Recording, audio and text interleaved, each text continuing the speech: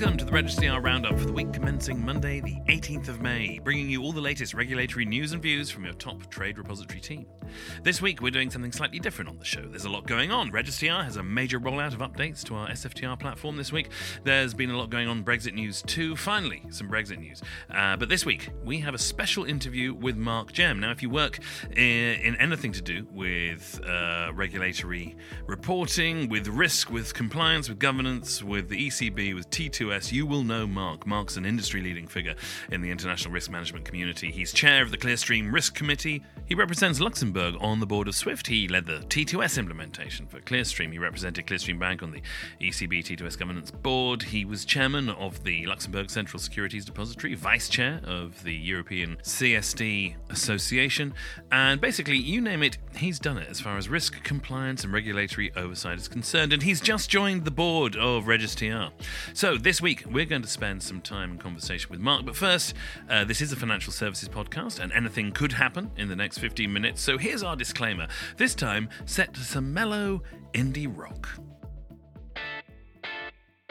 This podcast is sponsored by REGIS-TR and features members of the REGIS-TR team offering their personal opinions. It is not intended to be taken as any form of legal, tax or other professional advice, and there is no representation made as to the accuracy or completeness of the information within it, nor does it necessarily reflect the opinions of REGIS-TR as an organisation.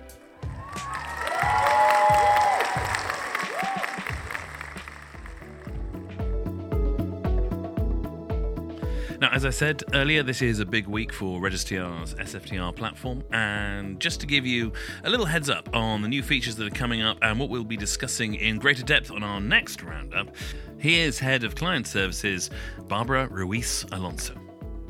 Hello everyone. This week we're having an important deployment into the SFTR UAT environment. It is the one before the last one, and it includes one of the more desired functionalities for our clients, the web searches. Web searches are crucial no matter how big the volumes of our clients are. It is useful for ensuring the reporting is correct and for getting statistics about rejection and reconciliation rates, which is the best way of measuring how successful the market participant will be with its reporting obligation. This version also includes a high number of bug fixes and some required adjustments to the validation rules. With it, our system is almost ready so we can freeze it several weeks ahead of the reporting start date. This will give our clients comfort and stability for testing in a static environment and get ready for production. Last but not least, I want to keep encouraging our clients to keep testing as much as possible to ensure all potential scenarios they will face in production are covered. I know how hard this is, so keep it up. Have a nice week and stay safe.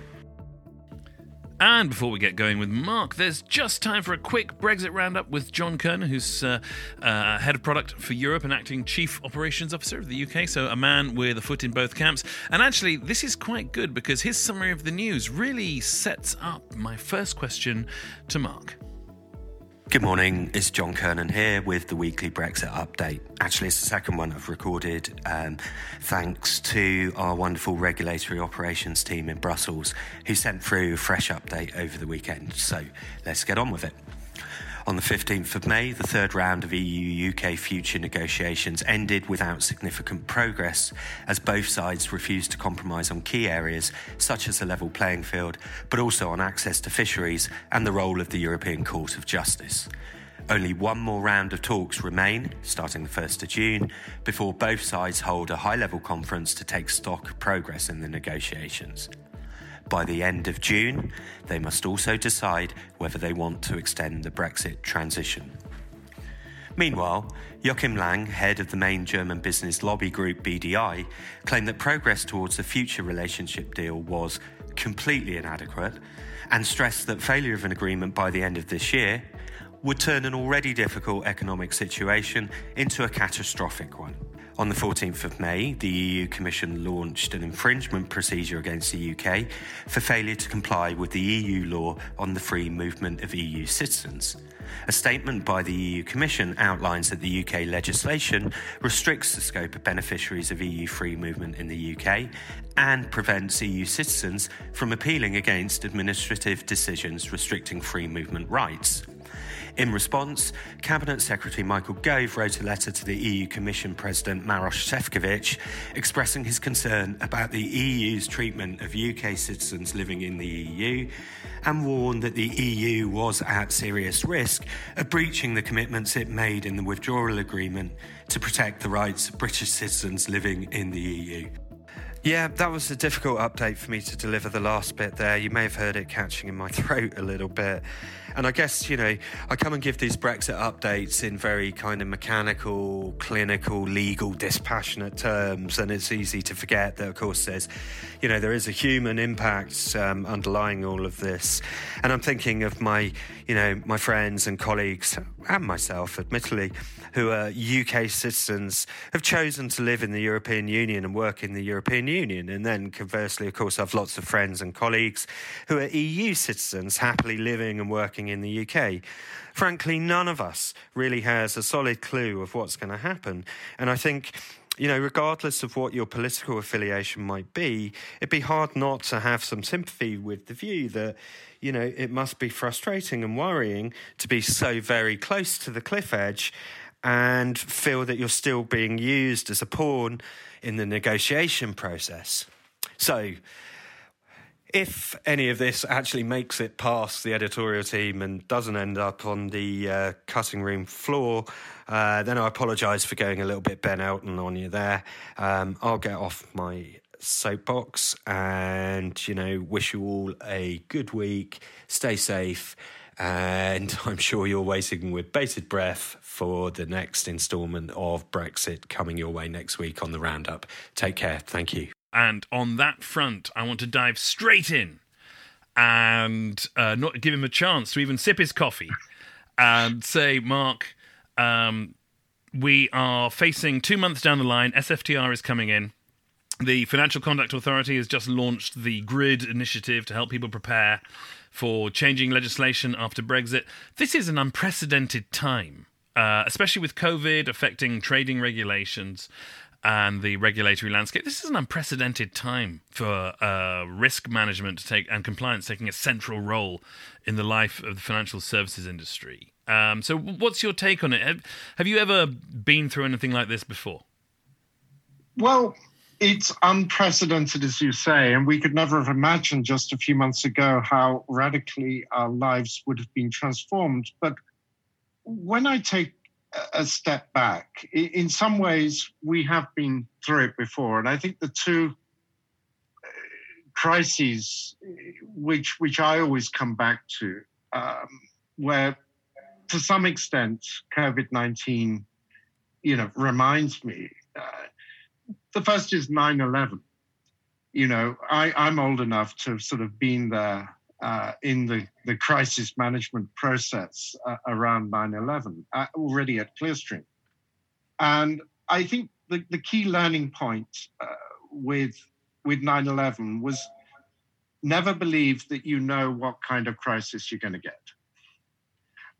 Because before 9/11, people's contingency plans were tons of big lever arch files that said things like, if there's a fire in stairwell A, go down stairwell B. And after 9/11, we tore all those up because we said, well, nobody could have foreseen this. So you really need to put the emphasis on command and response. You need to be able to respond flexibly. You need to be able to adapt. And above all, that means putting decision makers together in real time with the people who have the information. We've been discussing in previous episodes questions around the need to refit regulation and to keep it rolling and moving so that it remains relevant. And there is a question about EMIR post-refit. Will it still be that sort of early warning system that it was originally designed to be? Is the changing global situation, the fallout of the lockdown and the challenges of restarting economic activity and global trade, is that going to mean that, again, there's been a missed category in terms of the regulatory environment and the risks that we face globally in terms of financial stability? Well, potentially, yes. I think the response to the last crisis is never historically going to help you, particularly through the next one. I think many of the things that were dealt with in Dodd-Frank in EMIR were aimed at rectifying things that had failed before. I mean, certainly the whole question of rehypothecation and the difficulty of knowing where the exposures and the sensitivity of which market actors were, and therefore, judging whether the financial system as a whole from any particular country or payment area was sufficient. That's something which was not exactly unknown before the crisis, and the crisis accelerated the need to address that.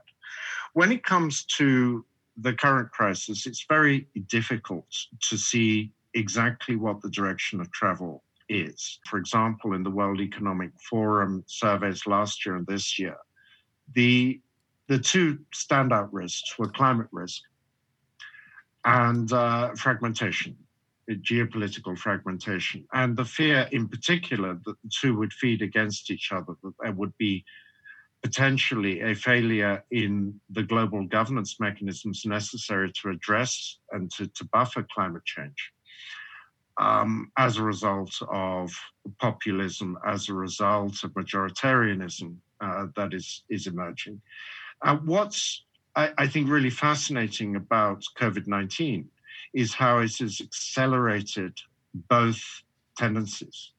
It's clearly shown in a great many ways some of the mechanisms that would be necessary to address climate change, and shown perhaps some of the costs which society and economy might be prepared or at least able to absorb in order to address those challenges. But on the other hand, it has also accelerated majoritarianism, it has accelerated populism, and it is certainly accelerated to a degree which is frankly rather concerning. Geopolitical tensions, notably, Sino-US relations. And where that leads us is anyone's guess. So from a regulatory point of view, it's hard to see how you can regulate for international relations when dominant polities are committed to dismantling those governance structures. And I think it's a particular challenge for my generation, in the sense that we come from a world that was a great deal more fragmented than the one we now occupy. And particularly institutions like my own, Clearstream, others, Euroclear, SWIFT, these were organizations formed at the height of the Cold War, but ultimately aimed at facilitating global capital movement and the distribution of resources on a global rather than merely local scale. That's in many ways explains is the sort of historic backdrop to our existence.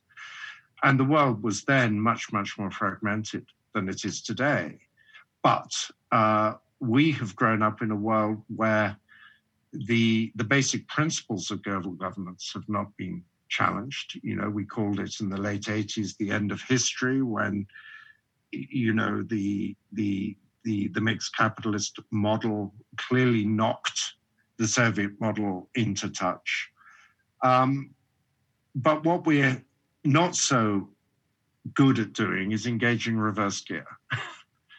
And it seems in many ways the reverse gear may have been engaged. And we should not underestimate the costs and the challenges that the failure of that global governance model will mean for us. In particular, given that COVID-19 has exacerbated or rather perhaps accelerated by compressing into a much shorter time period what would otherwise have likely occurred over a longer period. So think the issues that we might have confronted in the 2024 presidential elections, we will now confront in the run-up to the 2020 presidential election. So in a sense, we've been catapulted 5 years into the future. Now, from listening to John's report earlier, we know that things are becoming increasingly difficult in the EU-UK Brexit negotiations, not least because the COVID situation is sort of running the clock down on negotiations, but also that the climate seems to be difficult, and there's a real risk of a sort of cliff edge, no-deal Brexit, which actually has been predicted by a few sort of senior commentators in the EU over the last few years and in the financial services sector.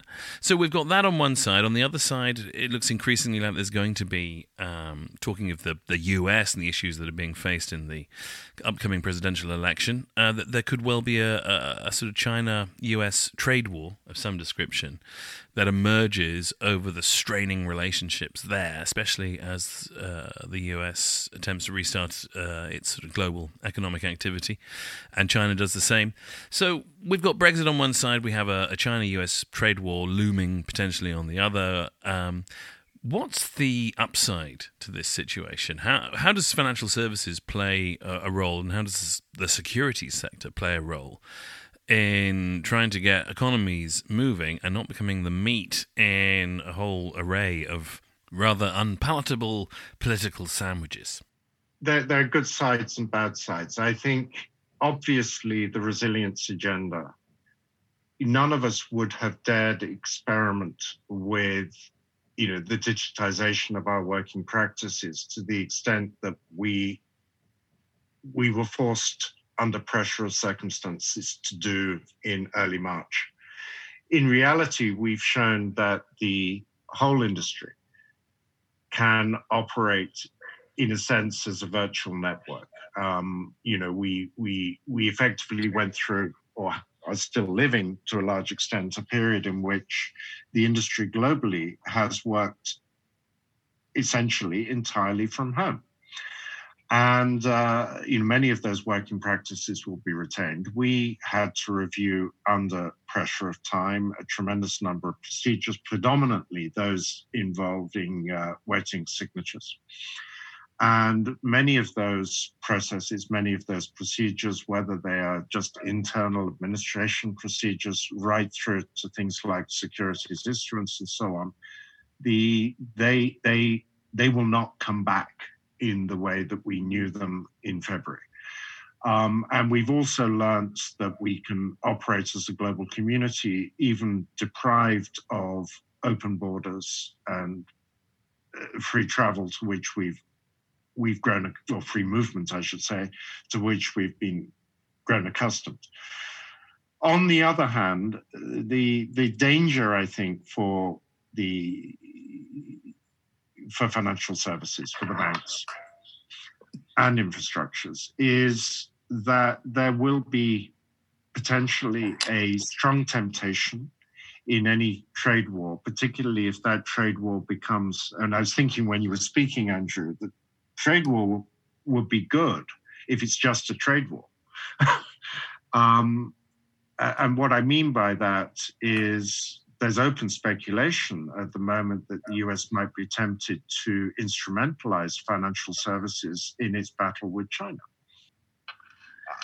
I think it'd be hubris to claim that one could see all of the circumstances, but clearly it would be extraordinarily challenging and unlikely to end well, in the sense that most of the financial services industry have seen opportunity in China, that one of the good outcomes of COVID-19 was to see, that China's return to productivity in the second quarter was one of the more encouraging signs. And now we see that we need to be very circumspect about that. We need to see how this plays out.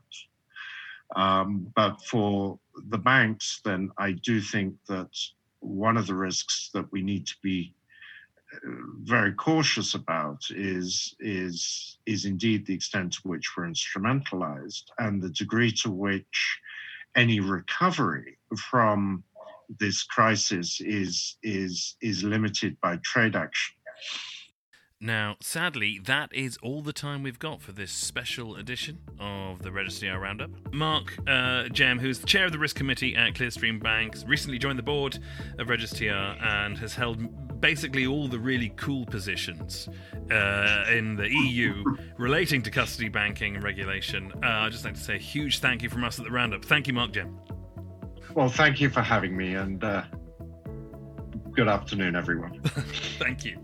Okay, so that's it. Join us on our next episode of The Roundup, where Barbara Ruiz Alonso, who's head of client services, is going to be telling us all about some big SFTR platform news that's coming out this week. And in the meantime, have a safe week, have a good week, and do join us online. We're on LinkedIn at linkedin.com/regis-tr, and join us there and leave your comments on the podcast. And also, if you've got any questions or you want to suggest any topics, get in touch and let us know, and we will, in the meantime, hope you have a safe week, and see you next time. Great. Wow. Mark, thank you so much. I know you're a very busy man, but we'd love to have you back on.